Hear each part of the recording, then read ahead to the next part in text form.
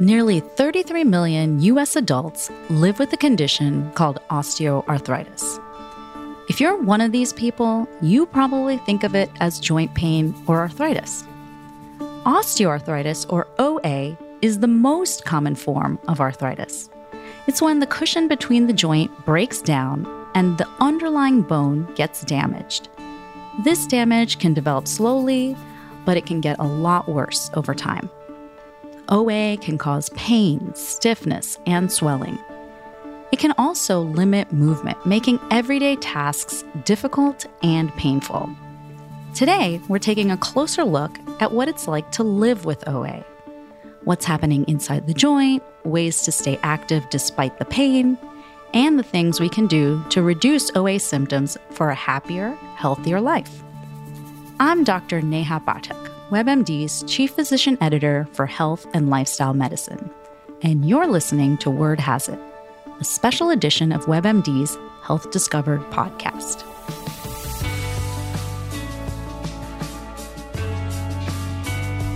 Carrie Mellon has spent decades working with her hands as a costumer in film, a competitive equestrian, and rancher. She was diagnosed with osteoarthritis 30 years ago and developed a device that aids with gripping and holding. Hi, Carrie. Thank you so much for joining me today. Pleased to be here. So, Carrie, can you start by sharing your OA journey? When and where did you first start noticing joint pain? It was after I had my first and only son, and that was about 30 years ago. I was 32 and getting back in shape by doing what I loved to do at the time, and that was jog. But I'd notice after a run that my joints and the lower part of my thumbs would be kind of throbbing and sore. And it seems strange, but perhaps just the shaking and jogging of my arms, or maybe I was clenching my fists. But that was the earliest signal that something was up with my thumbs. After that, I tried to be cognizant of not gripping my hands in that fashion when I was running, but it seemed to kind of get worse. I've always had horses, and so I noticed when I was working around the ranch, they would be very sore. And can you tell me what the pain felt like? It would come and go in the beginning. I would be particularly working on painting a fence or building a new corral, or just loading a lot of hay, and I'd notice my thumbs would be really sore at that period. And then I'd take an aspirin or something like that to let the swelling go down. And at that time, I really didn't think too much of it. I thought, my hands will get stronger. I'll just work harder. I'll carry more hay and I'll lift more and I'll just get stronger. But in fact, that didn't help. And it was actually making it worse, not being cognizant of how I carry things and lift things. I didn't realize that I was going to have a disorder that would get worse if I wasn't careful with it over time. Well, it sounds like you were super active. So what were some of the things, how did it start to limit you over time? Well, my occupation for the last 35 years has been a costume designer and builder. And so I've worked on television shows and movies and films. And that involves a lot of physical labor. It's a lot of moving wardrobe, lifting heavy boxes, a lot of pinching hangers. I mean, hundreds of hangers a day, a lot of safety pins, sewing. So my hands get a real workout. And then also in my off time, I have a ranch, and I've always been an equestrian and have also had sports that involved horses, team penning and roping. That involves a lot of work with your hands, lifting hay bales, holding hammers, paint rollers for fence, just maneuvering a 1,200-pound horse underneath you with your hands and the delicate grip that takes. I would work all week, and on the weekends I'd come home and I'd work some more. So my hands were really, truly suffering. And, even though I tried to be careful, it seemed to be getting worse and worse every year. And so I did seek relief from my doctor, and we tried a lot of different things in the beginning. We tried some topical analgesics. We tried, splinting. wrapping. We did some anti-inflammatories, and that did seem to help. But I realized that it was going to have to be a combination of different things to help. I didn't want to take a lot of drugs, but I wanted to stay really active. So I had to do some experimentation about how to keep that balance of being able to do everything I wanted and be as pain-free as I could. When we think about joint pain happening to us over time, a lot of people think about the big joints, so the knees or the hips or back pain. But with osteoarthritis, as you mentioned, it can affect smaller joints too. So for you, it was your hands. Were there other joints that were painful? Yes, it was my fingers and my lower thumb, and then also my knees. From kneeling and horseback riding and the position of the legs on a horse. So my knees also suffer from osteoarthritis. For my hands, it's a little bit different story. The hands are just so much more delicate, and I could never really work around my thumb joints. So it's not just a matter of strengthening those ligaments and tendons. It's also finding other ways to do things and finding aids to help me do those things. So can you tell us about other equipment that you use to help you do the things you wanted to do? Yeah, something as simple as turning a key in a door or car was difficult. I mean, I could do it fine, but it was painful. So, I got the larger key fobs and the larger key ends that go onto the keys. Opening jars, that's really difficult. So I got some of the different kinds of jar openers for different kinds of equipment. Simply holding things like rakes and my electric toothbrush for 3 minutes, that was hard. So what are some of the other things? So horseback riding was very important to you. How did you continue to do that? Because I have them in my backyard, horseback riding doesn't only mean sitting on a horse and holding onto the reins. It also means everything else, that it's maintaining the horse, the corrals, lifting up the feet, holding a hoof pick, tacking the horse, raking, cleaning, corralling. I used adaptive aids. I used silicone bands on my tools. I could use the silicone bands on my rake and on my broom, and you just slip your hand into it. Now, it doesn't hold it completely, but it allows you to just release your grip a little bit and let the blood flow get back into your hands. And it also allows you to keep that upper body strength, because one thing that happens when you have arthritis is you stop to do activities and you don't even know why you're doing it, really. Why has grandma stopped painting, doing that fine art, or holding a crochet hook? It's because it's kind of painful now. But there are adaptive tools to help you hold those little things, a paintbrush, a knitting needle. There are things that can help you. And so it's important that our physicians make these things known to patients, give options. And so when I needed to repair a fence, I needed to paint it. Now, everybody hates painting, but there are bands that you can put on your paintbrush or your paint roller, adaptive aid. They call them adaptive aids, assistive devices, whatever you want to call them. There are things to help you keep doing the things you love, whether it's holding a tennis racket, which you can get a band for that, or a fine art brush, or painting a whole barn. So I depended on these little aids to help me do the things I love. And I'm as active at 64 as I was at 24, because I've found ways to continue doing these on my own. I had to kind of research and find these things. I talked about the splinting earlier on, and the splint on the thumb that kind of protected it from squeezing all the way. This was given to me by a therapist and suggested by a doctor, an orthopedic surgeon. But the reality is it was something that would get dirty right away. It was Velcro and elastic, and I couldn't really use that outside, and plus it didn't allow me to grip all the way. And I didn't feel anything in my hand too, because it was this thing here. So I really lost a lot of control. So I had to find other ways around it. And sometimes I would notice one hand would be worse than the other.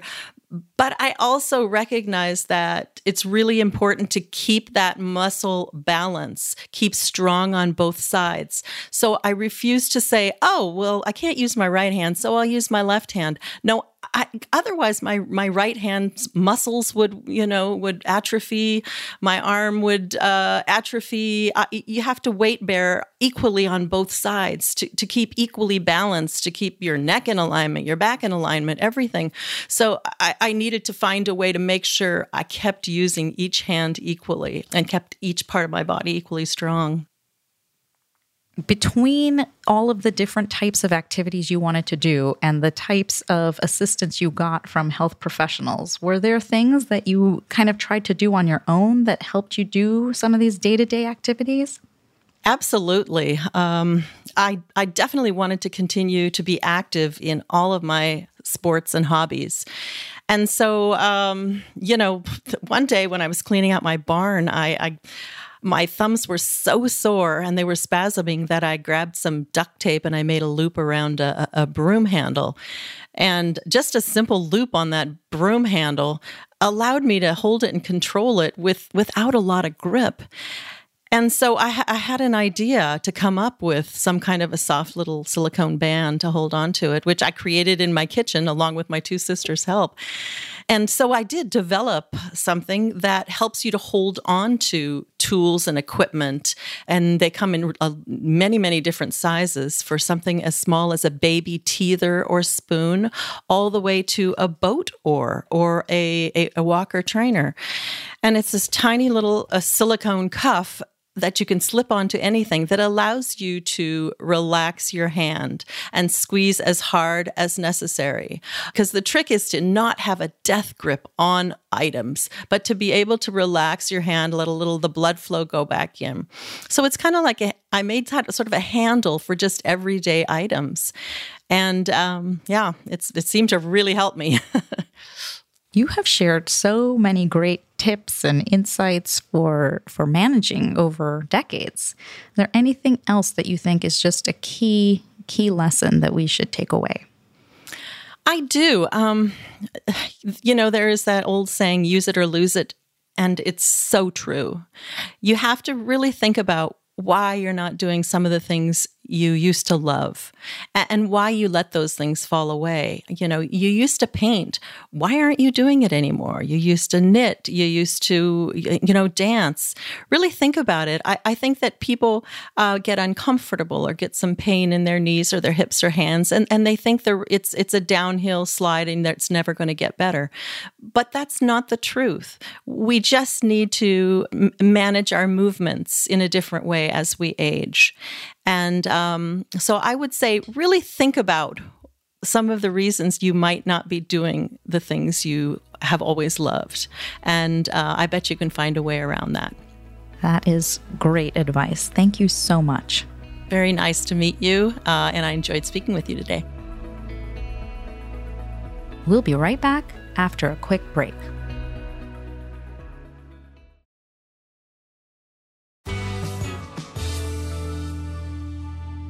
Welcome back to Word Has It. Joining me now is Dr. Kim Templeton. Dr. Templeton is professor of orthopedic surgery and sports medicine at the University of Kansas. She's also past president of the U.S. Bone and Joint Initiative and the American Medical Women's Association. As a primary care doc, joint pain is one of the most common symptoms I see in my patients. A lot of times we just try to live with it until we finally show up at the doctor's office. Is there a typical age range for an OA diagnosis? This tends to occur in people that are somewhat older, but you do start to see an uptick in the incidence of osteoarthritis, usually over the age of 40. You see patients earlier, though, with osteoarthritis if they have other things that damage the joints, such as being overweight or obese, or if they've had an injury, especially related to sports. What joints are most commonly affected? One of the more commonly affected joints is the knee, but then you also can see it in the shoulder and in the hip and in the hand. And especially in women, having osteoarthritis at the bottom of the thumb is extremely common. And as you look, as women get older, almost all of them are going to have osteoarthritis at the base of their thumb once they reach a certain age, usually over the age of 80 or so. Oh, wow. That's really interesting. I did not realize that it's so common and that there's this gender difference. A significant gender difference. And if you think about what that means from a functional standpoint, if you have trouble using your thumb or there's pain at the bottom of your thumb, it makes it difficult to do day-to-day things such as open doorknobs, opening jars to be able to cook. So it's not just having OA, but there are implications when you do have this in your hand.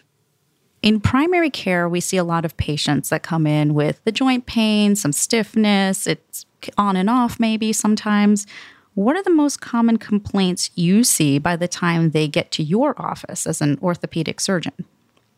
Well, you're right. Those are the common symptoms. It's pain. It usually starts off with pain that is present with activity, but if it continues, can be even pain, including some aching that's even when they're not active, especially if it's osteoarthritis of the knee, having pain if they've been sitting for quite a while and then try to stand up.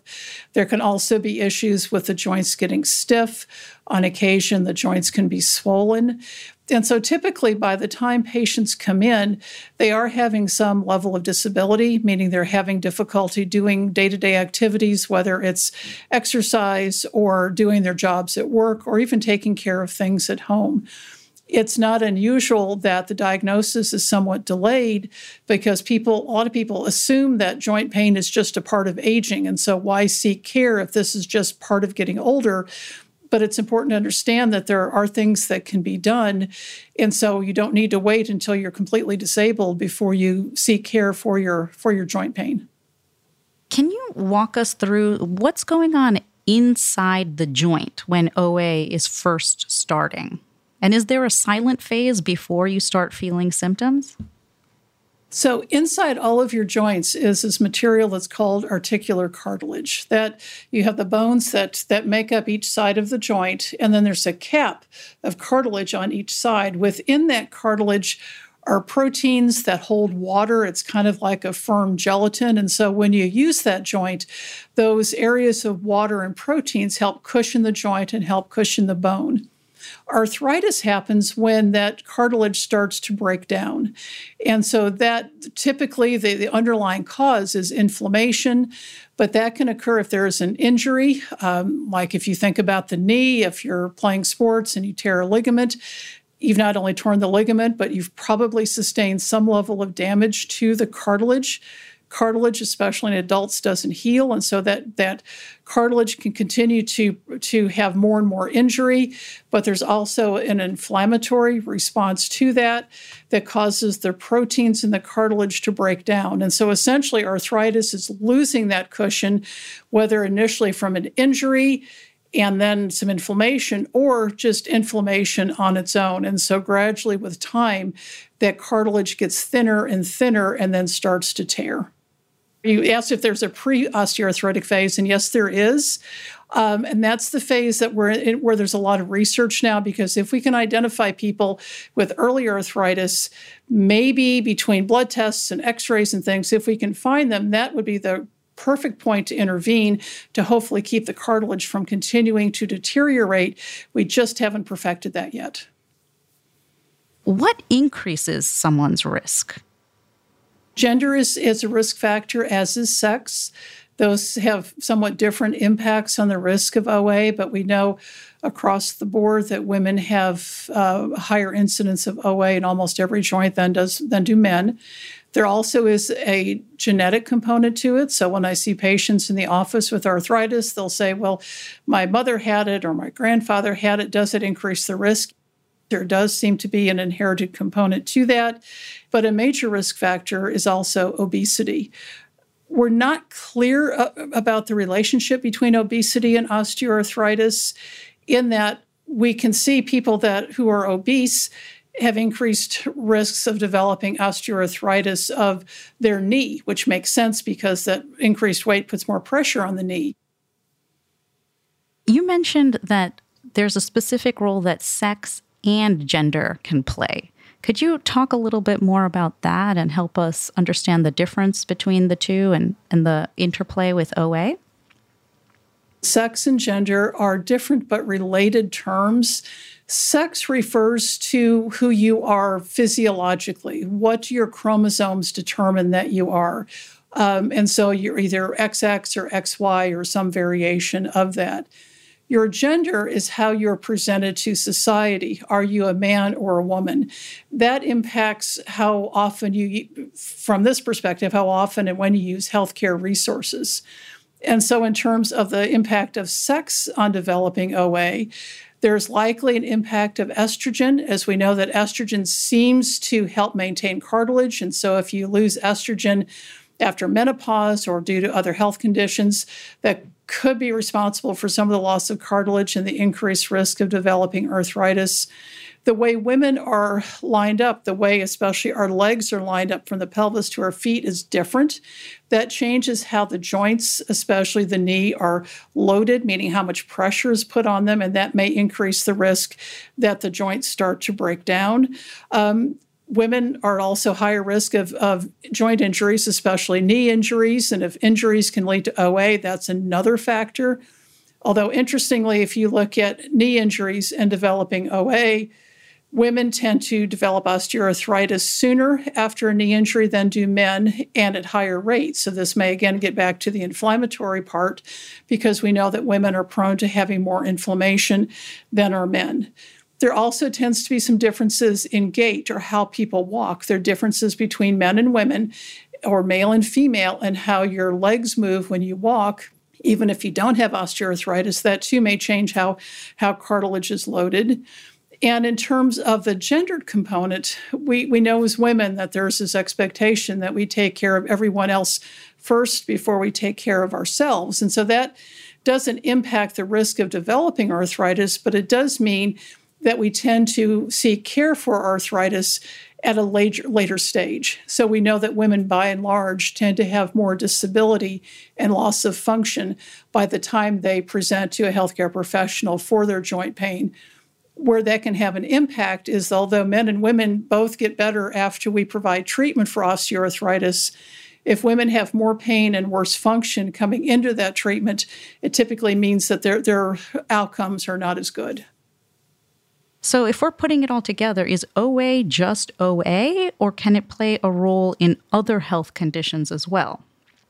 That's a great question, and I think something that we do need to continue to look at, because medicine is, I think, too siloed at this point. If you look at conditions such as obesity or diabetes or heart disease, those patients are more likely than not to also have osteoarthritis. If you look at people with osteoarthritis, they typically have a multitude of health conditions. Again, obesity, heart disease, and diabetes, but also things such as depression and lung disease. And it's really hard to figure out how those two necessarily fit into osteoarthritis. If you look again at sex and gender differences, although both men and women with arthritis are more likely to have other health conditions, women have more of those conditions, and they tend to be even more significant. We're not sure of the role between those two. It may be that if you have painful joints, especially in your legs, and you're not able to exercise, that may impair the ability to treat other conditions like heart disease and diabetes. If you have a condition in which exercise and activity is a component of management and treatment, if you're having too much pain and you can't do that, then that impacts the ability to be able to take care of those conditions. We also know that there's a link between osteoarthritis, especially osteoarthritis of the knee, and the risk of mortality. We know that people that have osteoarthritis of the knee that is symptomatic, meaning it hurts and it's not just something we see on X-ray, are more likely to die from cardiovascular disease. And that again gets back to, is it potentially related to the fact that they can't exercise and help maintain their cardiac health? So what can we do to empower our patients, particularly women, to speak up at the earlier stages of their symptoms? I think it's important to empower patients, both men and women, but especially women, to speak up to your healthcare provider when you're seeing them. If you're having a painful joint, don't, again, assume that it's just because you're getting older and that this is a normal part of aging and that there isn't anything that can be done, because there are things that can be done. Your joint pain may not be something that your primary care provider brings up, but that's because there are a lot of other health conditions that they need to deal with. They need to deal with your blood sugars and your blood pressure and your weight. So joint pain may not be something that's discussed, but I would just strongly encourage patients, if they have joint pain, mention it. Especially if your healthcare professional is saying, well, I want you to go out and walk. Well, if you're having so much pain you can't walk, then that's losing that modality.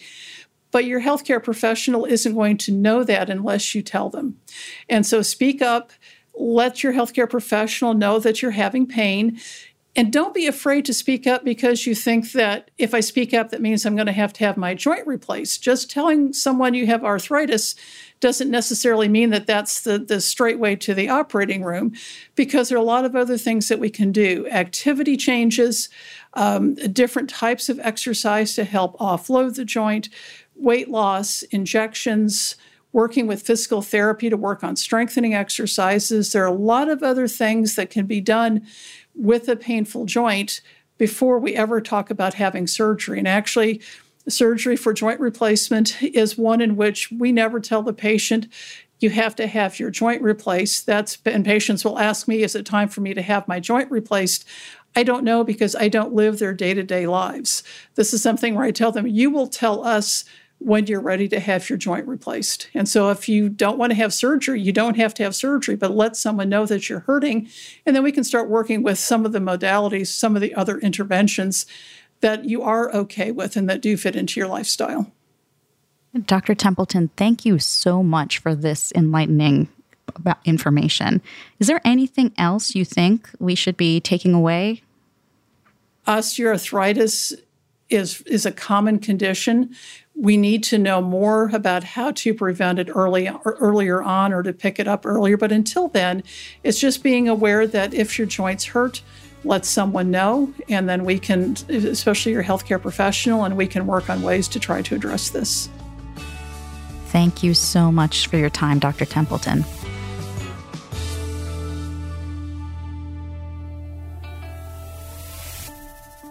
I'm really excited to be joined by osteoarthritis researcher and physical therapist, Dr. Daniel White.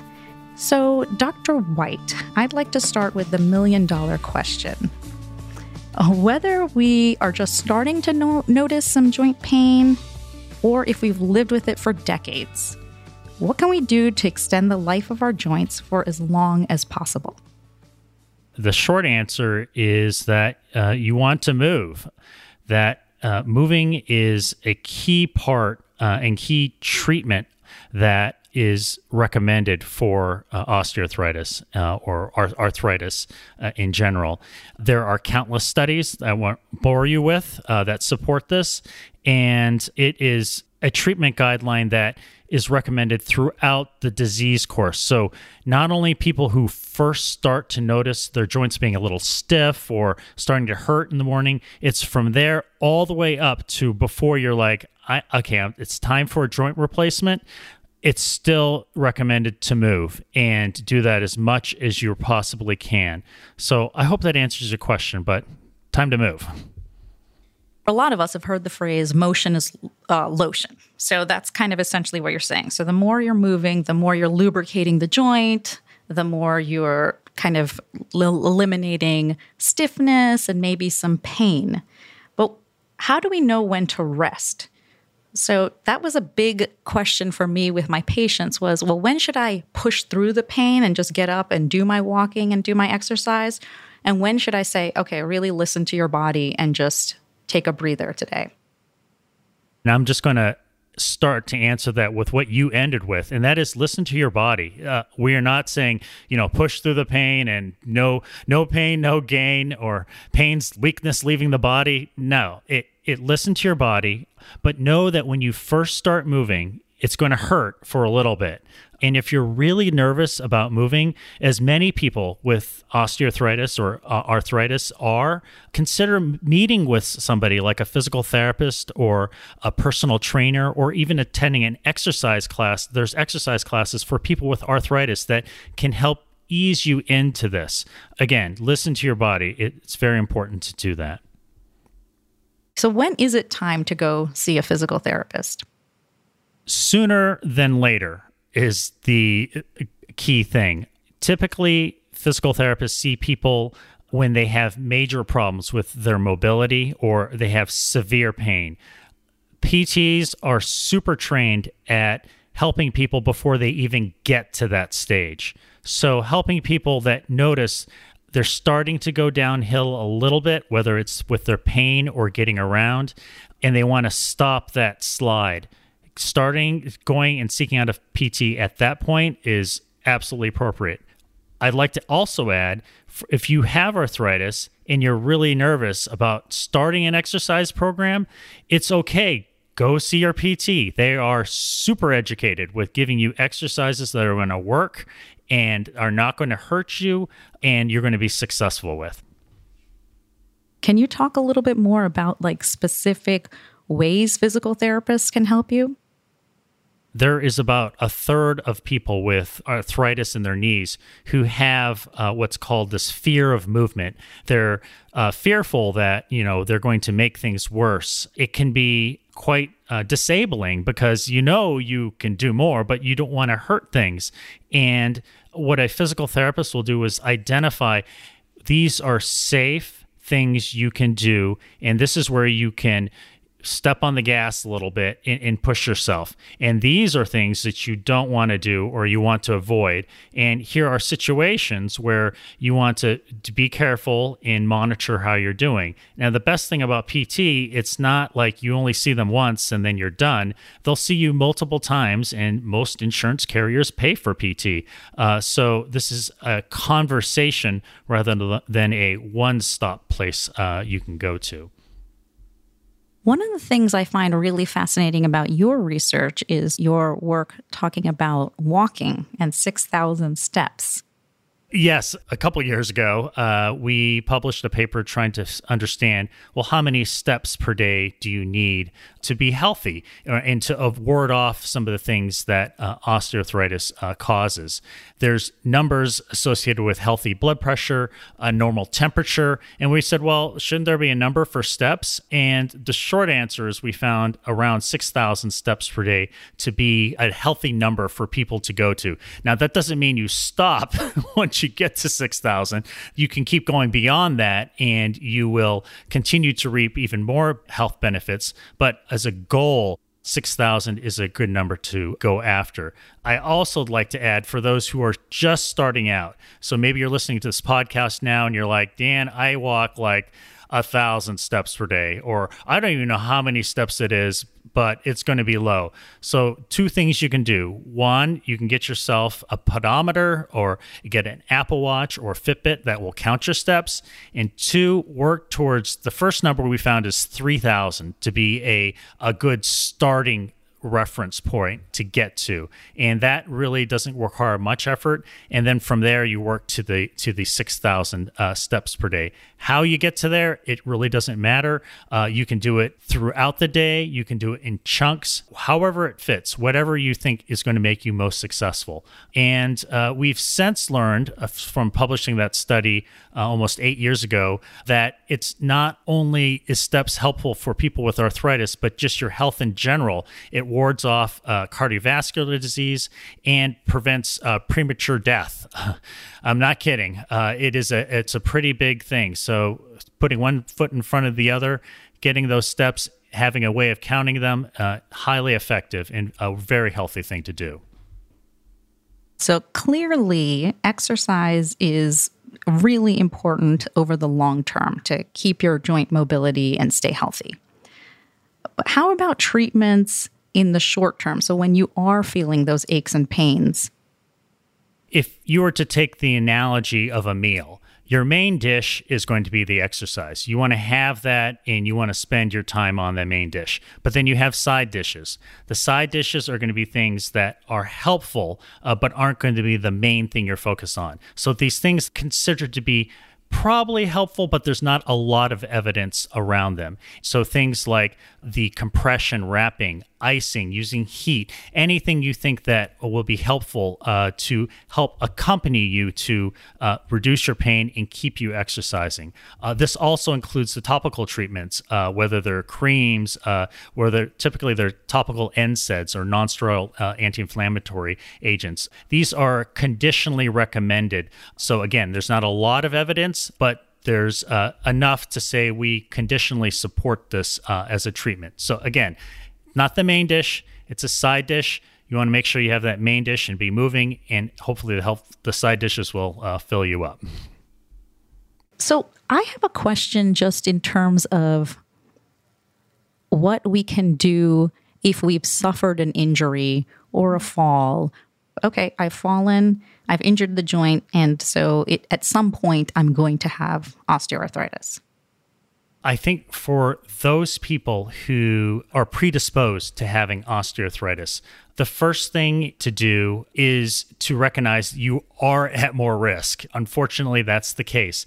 And the main risk factor for osteoarthritis is weight. And preventing weight gain is a very effective strategy to reduce your risk for having osteoarthritis. So I'm not talking about losing weight, but preventing excess gain. Not to sound like a broken record, but the exercise is a very healthy way to help you stabilize your weight. So finding something you enjoy and help staying active to maintain that healthy weight are really two key things that you can do at those early stages where one doesn't yet have osteoarthritis, but is predisposed to this. We sometimes fixate on the exercises that the physical therapist has prescribed for us, or, doing a certain type of activity. And you just sort of said, whatever it is that makes you move. So can you talk a little bit more about that? Yeah, that's a great point. So on WebMD, you had Dan Lieberman talk about his exercise book on the last podcast. And a key part of that book is talking about how do we have people maintain or stay active. And no one's going to be really surprised, it's not the exercises that are typically prescribed that people are most excited about. And there's a whole movement in behavioral change of identifying things you enjoy doing and just trying to do them more, whether this is bowling or whether it's going for a walk with friends or whether it's going out shopping. Maybe that's not the most cost-effective way, but nevertheless, for your health, walking the mall. I mean, if you enjoy doing that, that is activity, and that is definitely beneficial for your health. Anything else that you think is a key message that people should know if they're trying to live with the joint pain and prevent it from getting worse? Yeah, I think the last analogy, which I'm sure people are just rolling their eyes at this point, but is you want to try to stay on the horse as long as possible. That exercise horse, just try to stay on it as long as possible and know when it's the right time for you to have a joint replacement. There is a window of opportunity and optimization. Typically, it's people take that too early, but it is possible to have it too late. But figuring out by leveraging the activity and being active, trying to delay that replacement as long as possible, staying on that horse, that's key. And then you'll know when it's time to have a joint replacement, which is the definitive treatment for arthritis. That is so helpful. Thank you so much, Dr. White. It was so great talking to you. Great. Thank you for having me here. Thanks for listening to Word Has It, a special edition of WebMD's Health Discovered podcast. I'm Dr. Neha Pathak, and I want you to be healthy, happy, and here for our latest episodes. So follow us on your favorite podcast app. See you next week.